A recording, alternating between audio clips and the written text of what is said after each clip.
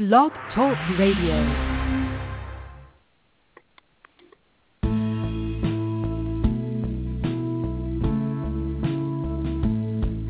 Good morning. Thank you for joining us for Three Women, Three Ways, the radio show that helps people come up to speed on a lot of issues regarding women and our culture, violence against women. And the one issue that we're talking about today is a huge issue. It is rapists having access and rights to shared custody of their children that are conceived of rape. A horrible situation. And with us today is Shauna Prewitt. She's an attorney, and she's in, you're in Chicago, right, Shauna? Correct. Yeah. And she's in Chicago, and she comes to this through her own personal experience, and so she feels very strongly about advocating for women who choose to parent after a rape. Now, Shauna, tell us a little bit about your background as far as your education, would you please? Yeah, sure. So I graduated from college at the University of Chicago. Then I went on to Georgetown Law School, and really there's when I started kind of looking academically at the laws surrounding women who mother through rape, and started analyzing kind of what protections are available, what protections aren't available, and published a paper, and it's been going full steam ahead ever since. Yeah. Well, I think a lot of the people that I spoke to anyway this week just aren't aware that rapists can have parental rights. They just assume that somebody who is a rapist would not be, out of common sense, would not be allowed to have access to the child. But, in fact, just the opposite is the case. There are only, there are 31 states where rapists can sue for custody. They can sue for joint custody, and they are considered for joint custody. How did this come about, Shauna? Well, I should clarify that in all states, rapists can sue for custody, but the number from 31 has actually gone down now to 23. In 23 states, there's not a law that explicitly terminates or restricts parental rights of men who father through rape. And so in those states, judges don't have statutory authorization saying if there's a rape conception, you can terminate or restrict parental rights. And so I think that... Go ahead. Go ahead. But this only applies to women who choose to give birth if they are pregnant as a result of that rape. Is that correct? I mean, that's obviously, correct. Yeah. Go ahead. I was going to say, and then there are also states that have even issues in the adoption realm, where a woman who's been raped but decides to place her child for adoption still has to get parental notification and consent from the rapist father. There are less states that don't have laws kind of addressing that situation, but still there are states that haven't addressed it, which is crazy in my mind. Oh, absolutely. If you'd like to join us in this conversation, and I hope you would, our call-in number is 646-378-0430. That's 646-378-0430. Shauna, tell us what you're most concerned about this issue right now. Well, I think that there's a lot of misconception around the rape experience as well as the choices that women who become pregnant through rape make. And so if we look at the statistics, you see that between 25,000 and 32,000 women every single year in the United States are becoming pregnant from rape. And of those, a separate study tells us that at least a third of those women are making the decision to keep and raise their child. So that's a substantial number of women each year that are making this decision. And I think what ends up happening is a lot of these women who've been raped don't realize that in making the decision to raise their child, they are potentially setting themselves up for a custody battle with their rapist and potentially being tethered to their rapist for the rest of their lives. I have heard horrible. stories where rapists, even from jail, have sued Yep. for visitation. Absolutely, and there are cases where women have been required by courts to, every so often take the child to visit the man in prison. So it's just a really terrible situation. And you can imagine if you're a woman who's trying to recover from a rape, how difficult that would be if you're having to constantly co-parent and interact with your rapist. So there are terrible, horrible circumstances that our law is kind of set up where a woman might be forced to co-parent and become a family with her rapist. And so that's the kind of thing that keeps me up at night, and trying to make sure that there are legal protections in place so that a woman can at least have access to the courts, make her case, and hopefully get the protections that she needs. What's the likelihood if the mother says she was raped?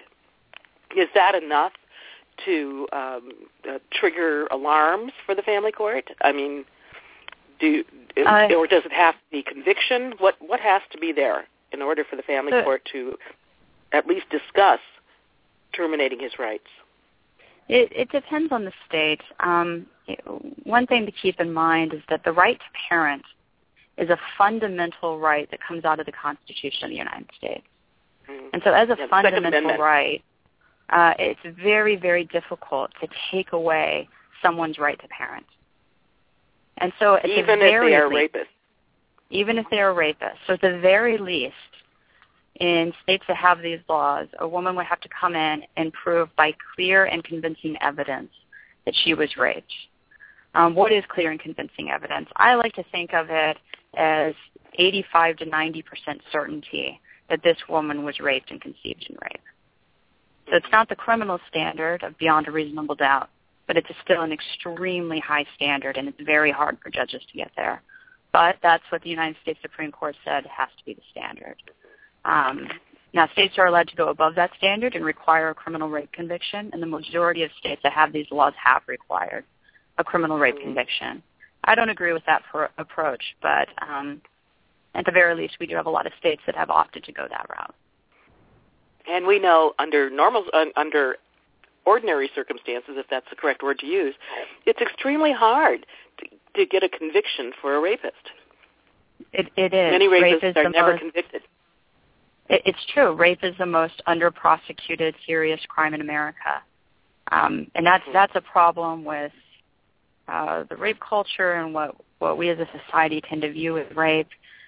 We as a society tend to think of rape as a stranger in an alley with a gun or a knife, hurting a woman, when really rape typically happens between individuals who know each other. There's usually not violence other than the difference in strength between a man and a woman. That's what rape typically looks like, but it's hard to prosecute when it looks like that and doesn't look like the stranger rape. But then on top of that, you have prosecutors who are really leading the show in terms of who gets prosecuted and who doesn't. And we've had cases where a woman says she was raped, but a prosecutor pled this case down to, say, assault or battery. But that's not sufficient under the law in order to get a termination of parental rights, because you have to have a rape conviction, not an assault or a battery conviction.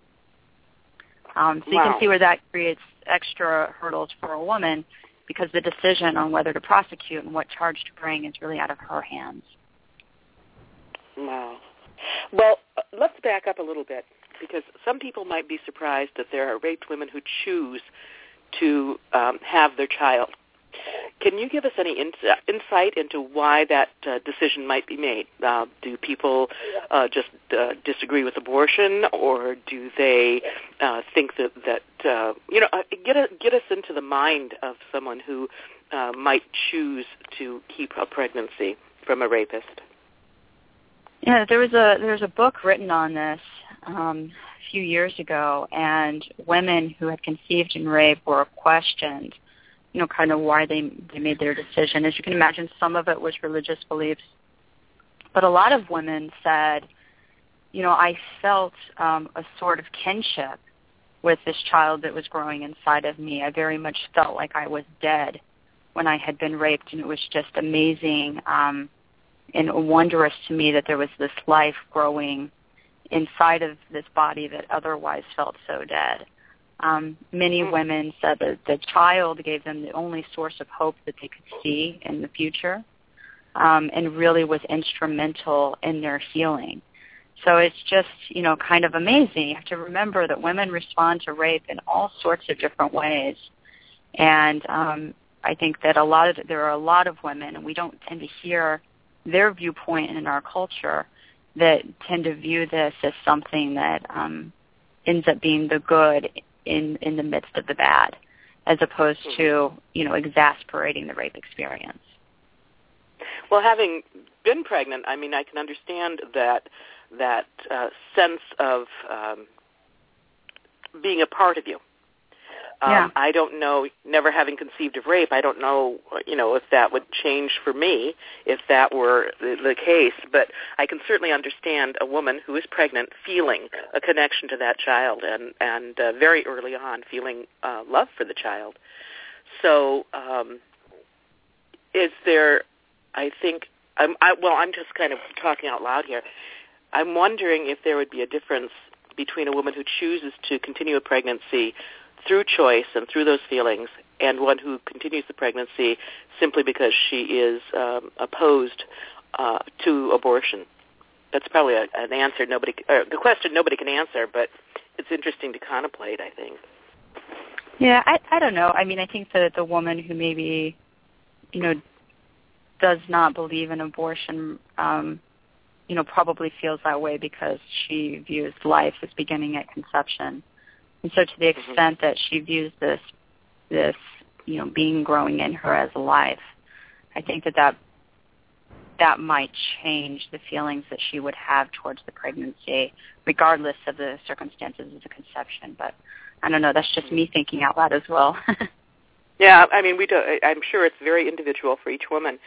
But I think that's right. It's an interesting question, I think.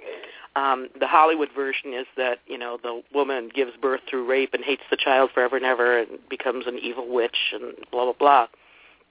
And I suspect that's... Yeah. And it's fascinating because the abortion rate for women who conceive and rape is actually not that much higher than just the average abortion rate across all pregnancies.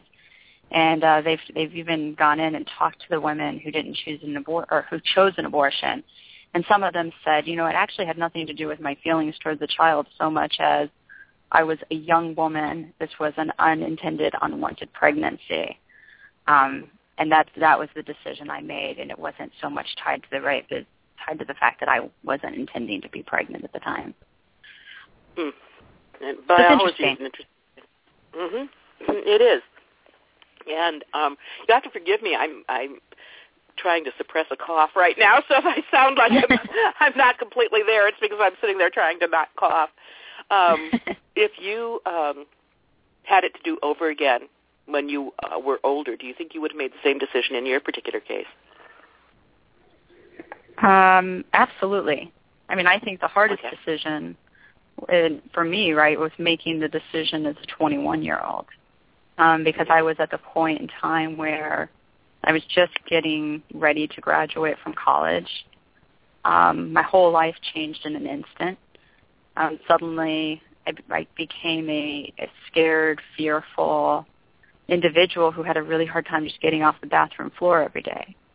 And to be in circumstances where I had no money, I wasn't even a college graduate at the time, and I didn't know what my path in life would be, that was a terrifying circumstance, because I didn't know how I would even support this child. And so, now I'm in a very different position where I'm an attorney, I've gone through law school, I have the money and means to support a child. And so I think it would have been an easier decision here, rather than a different decision. Well, I find that whole thing fascinating because I think I have always assumed that if a woman chose to continue a pregnancy from a rape, it would be not necessarily because she has the same warm and hopeful feelings about the fetus that other conceptions, women who conceive in other ways have. And so I'm learning something here. Thank you for that, Shauna. It's really interesting, and I can only speak from my own experience, but I only have my one child. I don't have more than one, and I sometimes wonder if it would be fair to have more children, because I can't imagine loving them any more than my own child, because I just view her very much as someone who just really saved me during such a difficult and dark circumstance. So it's interesting, because if you would have asked me at age 20 how I would have thought that I would have responded, my answer would have been very different. But I guess you just never know until you're in a circumstance where you're faced with that choice and you have to decide which way to go. Yeah. I would assume, and you don't have to answer this if you don't want to, I would assume that your child knows of her, who or what her father was, because you are so vocal and so much in the media. What about women who want to keep that a secret from the child? Because I would imagine that that's a burden for a child. Are they? They're not. They're just not able to keep it a secret from the child if the child has to visit daddy. Right. It's a very difficult circumstance, because if you have a woman who is forced into a co-parent relationship, she's got to be very careful not to speak negatively of the father because of parental alienation syndrome, which is this idea that sometimes parents will go on a crusade against the other parent and try to turn the child against that parent. And courts have actually stripped custody from women and from fathers who engage in those kinds of behaviors under this guise of parental alienation syndrome. Yeah, which, so it can be in all fairness, was invented by a pedophile. So I have to get that in there. So, I appreciate it. So it can be a very difficult kind of line to walk. Now, when I was going through counseling, my counselor was of the opinion that, you don't overshare with your child. You don't go out of your way to volunteer information. But if you're asked certain questions, you answer succinctly and directly. And so that's always been my approach, is to just answer openly and honestly. My daughter, she doesn't have any exposure to the Internet. She's still too small for that.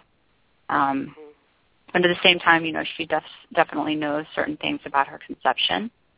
And so far it's been actually a positive experience for us, because she's able to, I think, at least now at her young age, view, me as the victim and her as something of my hero, which is very cute. And it's absolutely how I view her. And so I think it's, at least so far, we're handling it great.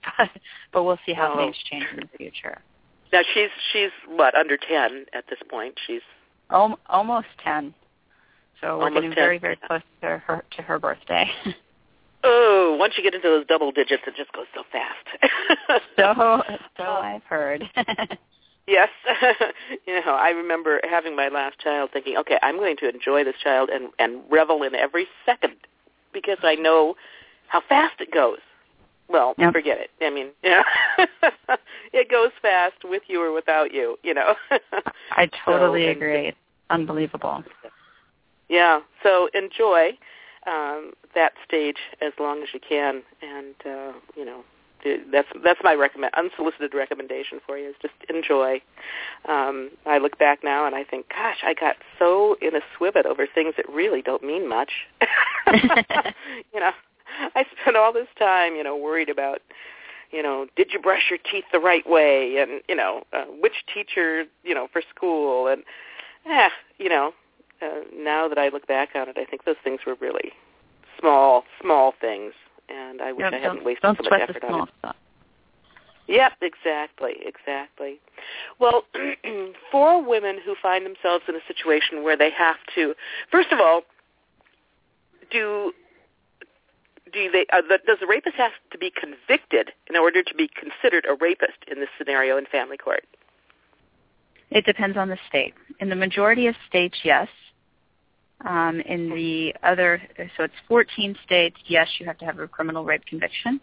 In the other 13 states, you don't have to have a criminal conviction. However, there does have to be a finding in the juvenile or family court, depending on how the court system works in each state, that the man conceived a child through a non-consensual sex act, if you will. Now, that kind of finding in the juvenile or family court does not mean that he is a rapist for criminal purposes. But it does provide the level of proof needed to restrict or terminate his parental rights. Yeah. And as I stated before, that's the clear and convincing evidence proof. Yeah. But there are, as we all know, many, many rapists who never face criminal charges, let alone could get a conviction for rape. So that, I would think, would be the majority of the population we're talking about, where women have to really, So if a woman conceives of rape, obviously it couldn't be a stranger rape, or she wouldn't know who well, wait a minute. I'm trying to figure this out. If you're raped by a stranger, you can't possibly know who that person is. So it really depends. You could have a circumstance where a woman's raped by a stranger. He is arrested at some point and becomes aware of the pregnancy through the criminal process. And it may be that the police or the prosecutors decide not to go forward with the case, but nevertheless, now this man who was once a stranger has become aware that there's a child out there and may be interested in taking advantage of the power that can come from tormenting a woman through seeking access to her child. I get asked a lot, why would a rapist even want to exercise parental rights? And if you look at the cases in which this happens, sometimes I think it's all about power, right? Rape is not about sex, it's about power. There's nothing more powerful than tormenting a human being by using their child. And then we have also seen another strand, several cases where rapists actually use the threat of parental rights as a bargaining chip. And so what they'll do is they'll come in and say, listen, if you agree not to testify against me, I will agree not to seek or parental rights or custody rights. And raped women have said that they're put in a position between choosing whether or not their perpetrator will be humbled by the criminal court or whether they can protect their child. And so women feeling that the law is not on their side in terms of not having the protections in place for them will often choose to protect their child over protecting themselves or society from a man who is raped. I find that so the stakes are very high here. This is why we need these laws, so that women can feel that they are in a better position to bargain with somebody who's trying to take away their everything. When women face these situations, it's just so hard for me. It's hard for me to even question you because the whole scenario is so twisted, where a rapist could actually have these rights, to go after his child. When a woman finds herself in the situation with a child, does child support come into it? Do they ever get ordered to pay child support? That's actually a fantastic question. So another way that men who rape will sometimes find out that they are a father is that if a woman goes to the state to try to seek welfare or any kind of state funds, a lot of states require that woman to write down or inform them of the name of the father so that they can go after that person for child support or reimbursement for the funds that the state is putting out to support this woman. And so that's another common circumstance in which we've seen a woman who says, I need the money to live, but at the same time, I don't necessarily want this man to find out that I, conceived a child during the rape. Mm-hmm. So that could be a very difficult circumstance. But once the father knows about it, in the states that have laws that explicitly terminate or restrict based on rape conception, the majority of states say, if you use this law, you forfeit child support. So if you can imagine, you have a woman who says, I need to protect my child, but at the same time, I might not be able to get $100,000, say, over the period of 18 to 22 years in child support payments. And, we see time and time again women who say, that's fine. I will figure it out, but I can't co-parent with this man. Yeah. And of course, that's very similar to what happens in a lot of domestic violence cases. Absolutely. Where a woman will give up a lot in order to protect her child. What can I say? We women watch out for our kids for the most part. I agree. And, it's funny. I feel like there's this fear that's sometimes spoken where people say, oh, we shouldn't be creating more laws that allow women or even men in some circumstances to come forward and restrict parental rights because we might have people that are imposters or liars come forward and use these laws. And, I'm skeptical of that, even though I'm sure it happens in some circumstances. But I'm skeptical because I would think that if a woman wants to get back at a man, it's much more powerful to get at his pocketbook for the next 18 to 22 years as opposed to going in and stripping custody and thereby losing all this child support.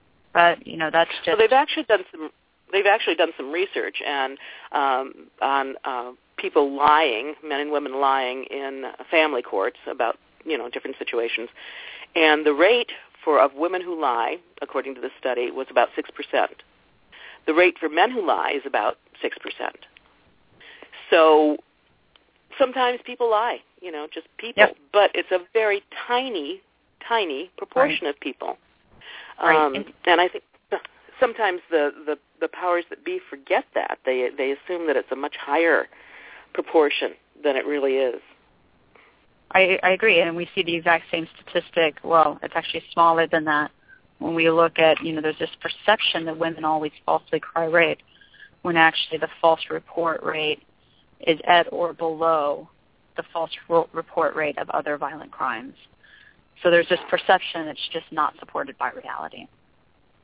Well, we have a history of assuming that women lie and manipulate. So, after thousands of years of those kinds of assumptions, That's right. it seems, logical that those assumptions, or at least some of them, would persist today, unfortunately.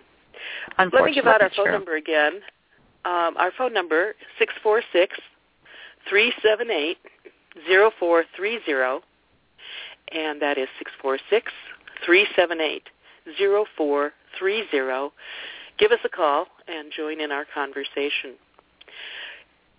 What advice, Shauna, would you give to a woman who is raped and finds herself pregnant from that rape? And she comes to you and says, what should I do? I think that's extraordinarily hard. I'll be honest with you, because I know when I was raped and I was facing this decision, my decision was very much driven by, can I do this? Can I afford this? Would I be a good parent? Concerns like that. It never even dawned on me in any way, shape, or form that I could potentially be setting myself up for a very devastating and long-fought custody battle where I could have lost. Luckily, I did not. And so I think that it's a hard circumstance where a woman now can be in a position of having to make that decision, but then armed with the knowledge that this potential battle does loom on the horizon. Yeah. So, I think that at the end of the day, you have to know yourself. You have to know what you can live with, the choices that are right for you as an individual and as a human being. Because, at the end of the day, the battles that loom ahead, they could be there, but they might not be there. And you have to be able to, look at yourself in the mirror and sleep at night. And I don't know what that decision is for this person or that person, but I do know what the decision was that was right for me.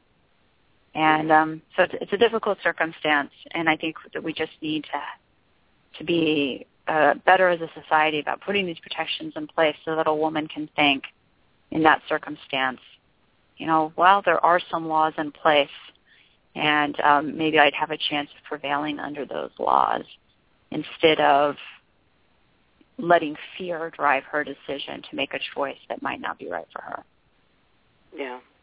Well, and, I would think that a woman who is raped has a huge amount of problems.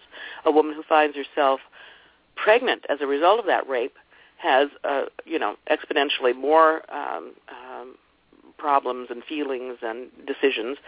And then a woman who who has the child of a rape, who then has to deal with the parenthood, the fatherhood issues and custody issues. I can't imagine the level of stress, trauma, whatever you want to call it, that some of these women go through. It just boggles my mind. Is there any kind of support? Yeah. Is there any kind of support group for women who find themselves in this situation? There's not a kind of organized support group. I am part of a nonprofit organization called Hope After Rape Conception.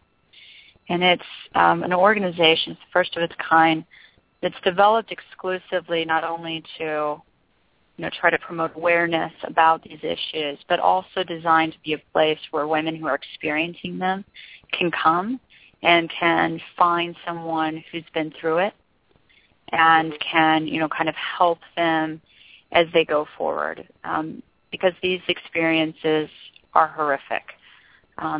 Studies show that a woman who's been raped and has to go through the criminal proceeding because her rapist is being tried will often delay her healing until after the criminal process is over.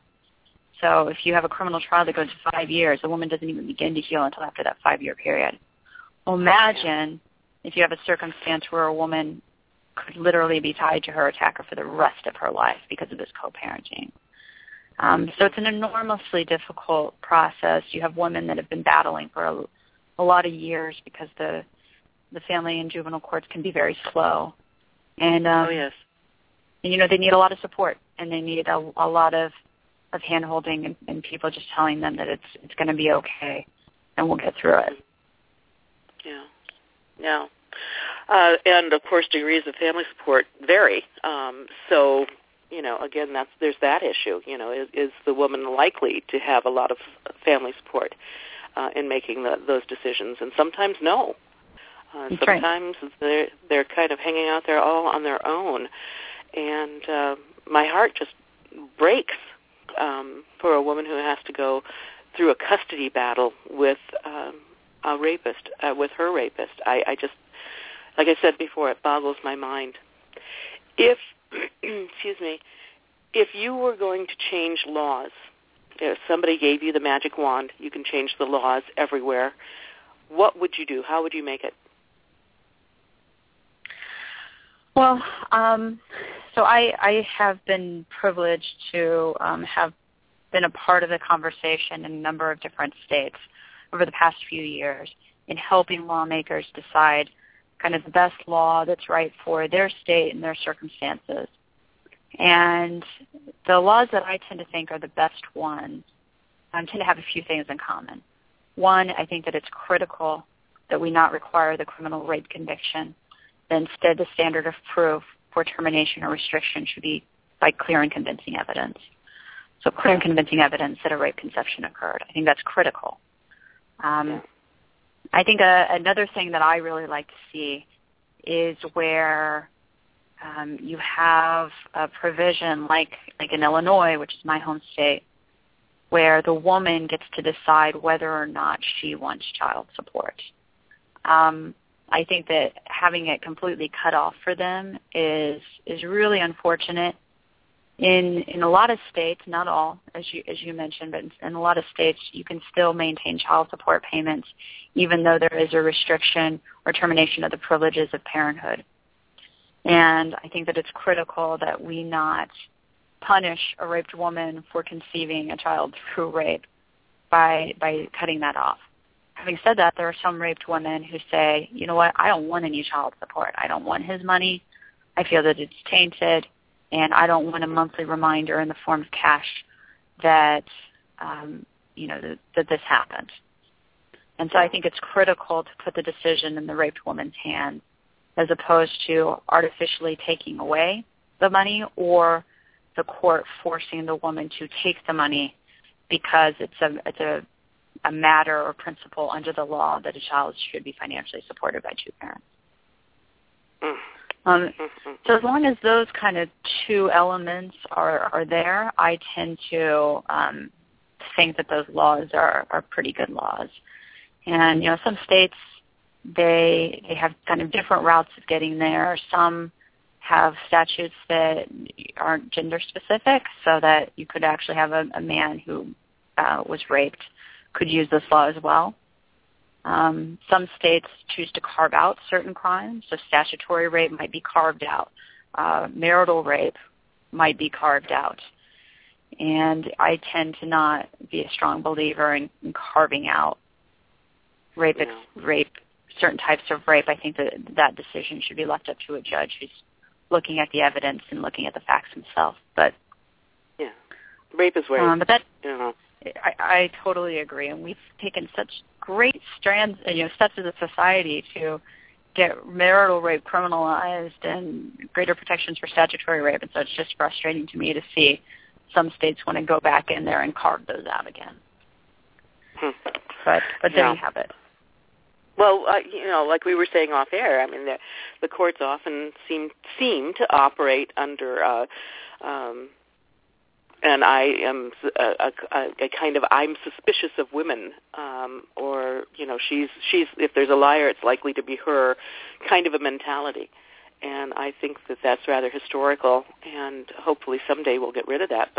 And certainly some courts have already gotten rid of that, and judges. But I see a lot of family court situations where there's just that underlying feeling that somehow or other the woman is either more threatening or the more likely to be the liar, or just right. Do you know what I'm saying?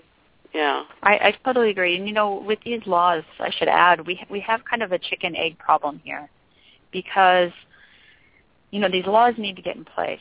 But my big fear, and it's something that I really spend probably too much time thinking about how to fix, is that even if every single state, all 50 states, have laws protective of this population of people, the laws aren't going to do any good until we as a society and the judiciary kind of change our mindsets about what rape is, what rape looks like, and more importantly, how people respond to rape.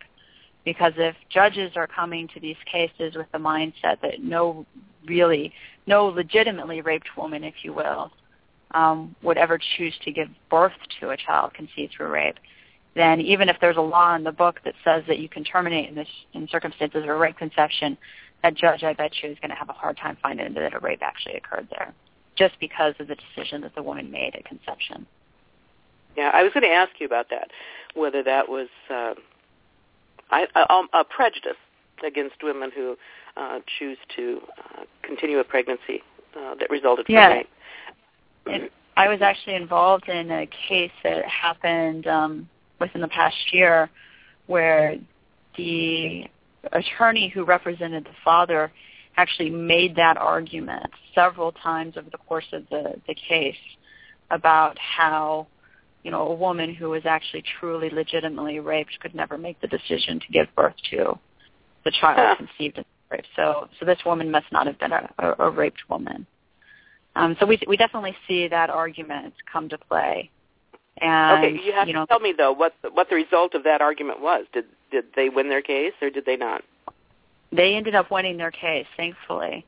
But, they had a judge in that circumstance who was, I think, open-minded enough to realize that what the media or what Hollywood might tell us is the norm for how a raped woman responds is not necessarily the case. And instead we do have a huge chunk, at least a third of women, which I think is unbelievable, who are making the decision to not only give birth to, but then to raise the child that they conceive in their crime. Mm-hmm. Yeah. That's a huge percentage. I agree.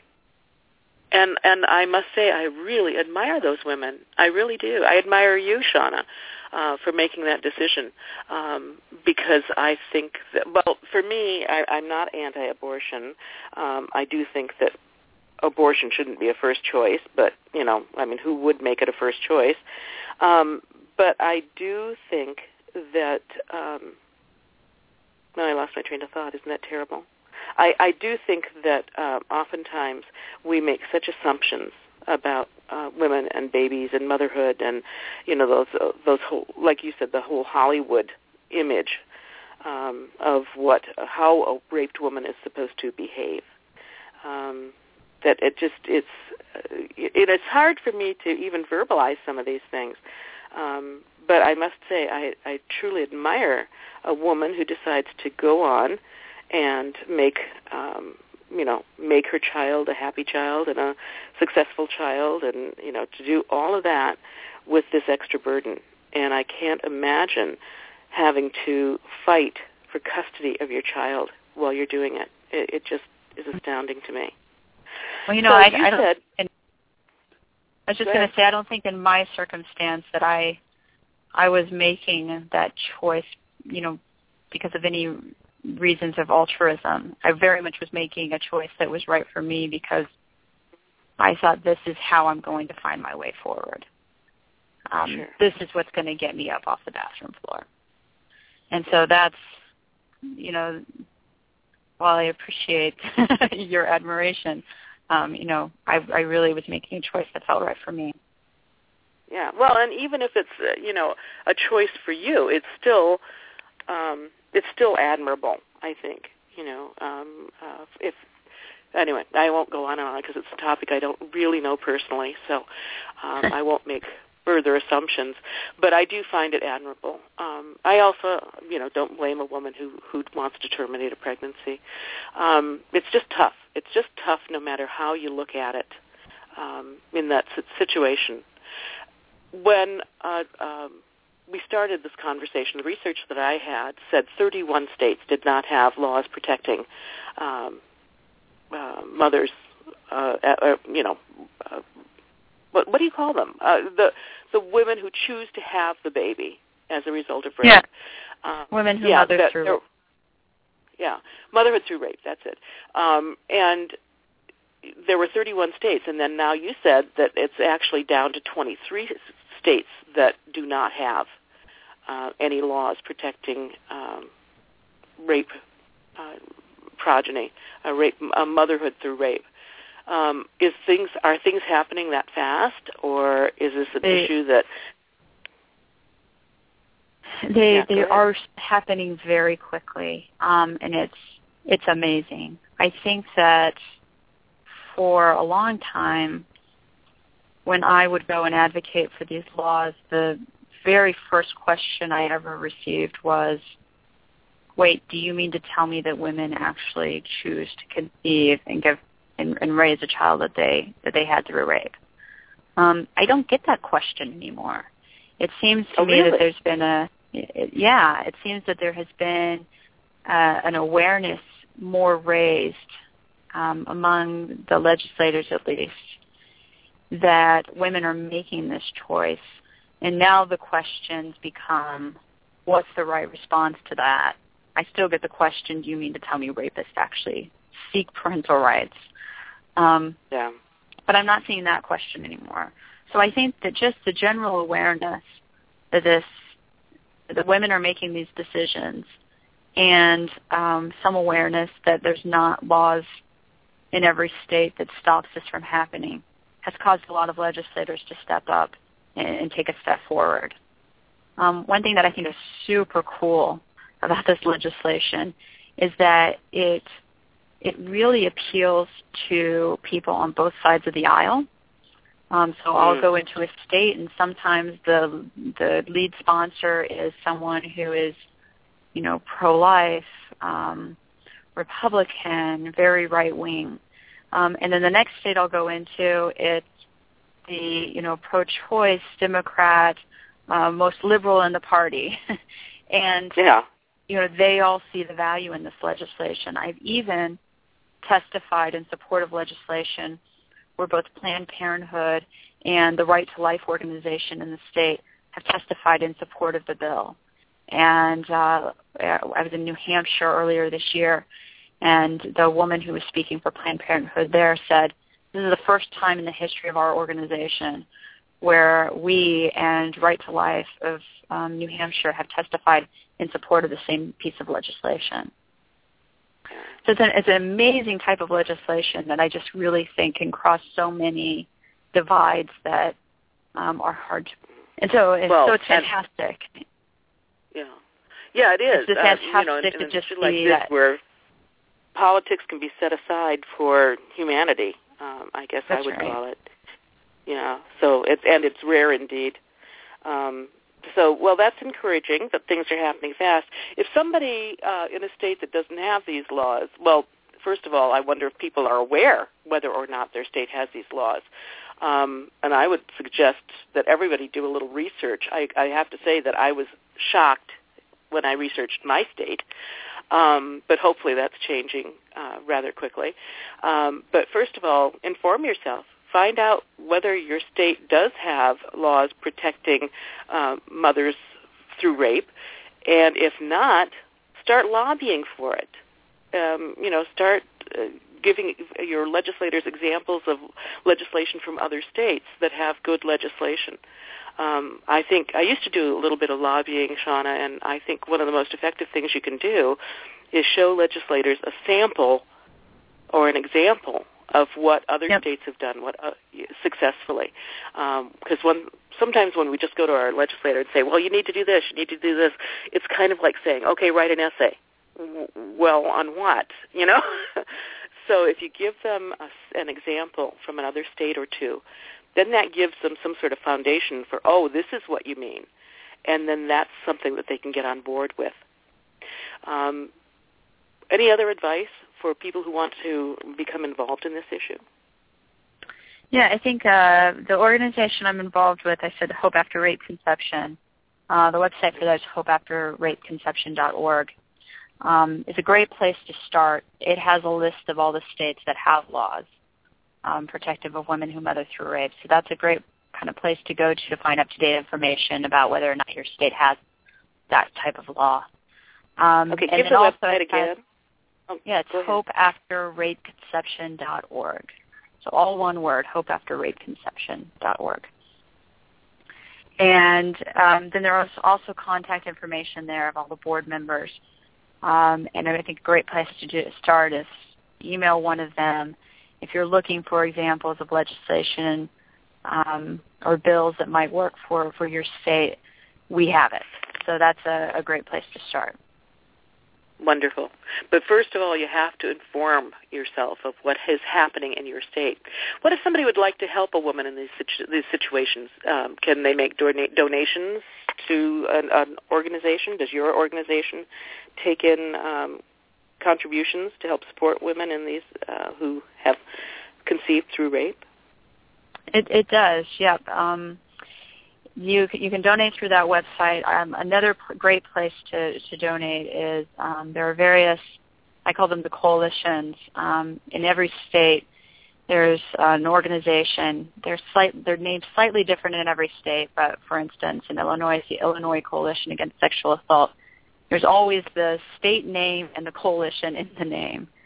And they are organizations that are devoted to increasing legal protections through the legislative process for raped women, for women who've undergone sexual assault, for domestic violence victims. And it's a great place, to get involved and to donate your time or your money. Okay. RAIN is a national organization that is very helpful to women who need resources after rape. That's a national organization. It's RAINN. I don't have their website in front of me, but I think if you Google RAIN, it's RAIN.org. Right over. Yep. Okay, so we have a woman who has conceived. She's in court fighting for her to terminate parental rights of a rapist. What happens if she doesn't win? Well, that's always the possibility. And we've seen cases where I know of a woman in Minnesota right now who is co-parenting with her rapist. And in that circumstance, the judge has been somewhat sympathetic to trying to accommodate the parties. For instance, they co-parent by email as opposed to calling each other on the phone. And then they drop the child off in a public location. But you can still imagine that this is a horrific life circumstance to live through. But the judge there, and this was really sickening for me, released an opinion that said basically he believed that a non-consensual sex act occurred here, but said that just because a man would harm an adult female does not mean that he would harm his child. And I think that first of all, that sickens me, but I think second of all, the focus is not just on the child in these circumstances. It's also on that woman who has to constantly be confronted with stimuli from her rape, right, by being confronted with her rapist. And so you can just see where the judiciary is struggling with this as well, and which is why I say we got to change the mindset of judges too. Not just about the law. Well, and as you mentioned, that Second Amendment, that's been interpreted as the right to parent. Judges are very wedded to that. They really see that as a priority, and sometimes they don't understand that somebody who hurts the mother of a child hurts that child, either directly or indirectly. When a child has to go visit a father who is a rapist,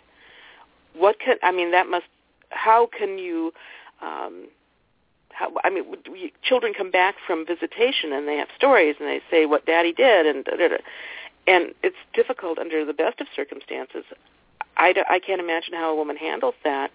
What do they have to be aware of the non-quote alienation factor as well as? It must be very difficult to say, daddy's a rapist if the child has to go see him. Right. Yeah, and you bring up an excellent point, because you do have a woman who is going to have to make a judgment call. Do I go forward and try to terminate or restrict parental rights on the basis of this rape, or will I, in doing so, potentially set myself up for losing parental rights myself because of parental alienation? Right? It's a horrible dilemma that women have to face, and that's a kind of a problem that we'll probably need to continue to face going forward. But can't solve everything with one piece of legislation. Yeah, exactly. So the important thing right now is that we even have a place where she can go and have her voice heard. Yeah. And that's what I'm wondering about with support groups locally, and I'm not aware of any support groups specifically about that. So that's where you said contact the state coalitions to see if there's any kind of... Yeah, and they tend to be just so in tune and intelligent about the options in your state, about who to go to, where to get help, and setting women up with the right people. So I think that's a fantastic place to start. So the first thing that a woman could do when she's raped is to seek support. Absolutely. And there's also, now I'm not recommending this because I don't know anything about it, but there is a website called After Silence that supposedly has some support for women who have been raped, and you can find them on Facebook. They also have a website, and there are a number of websites that are for, there are message boards and support groups that are interspersed on the Internet under rape support or rape help. I can't recommend any of them I think that the first thing I would do is to contact that state coalition. That's, I think, where you can go to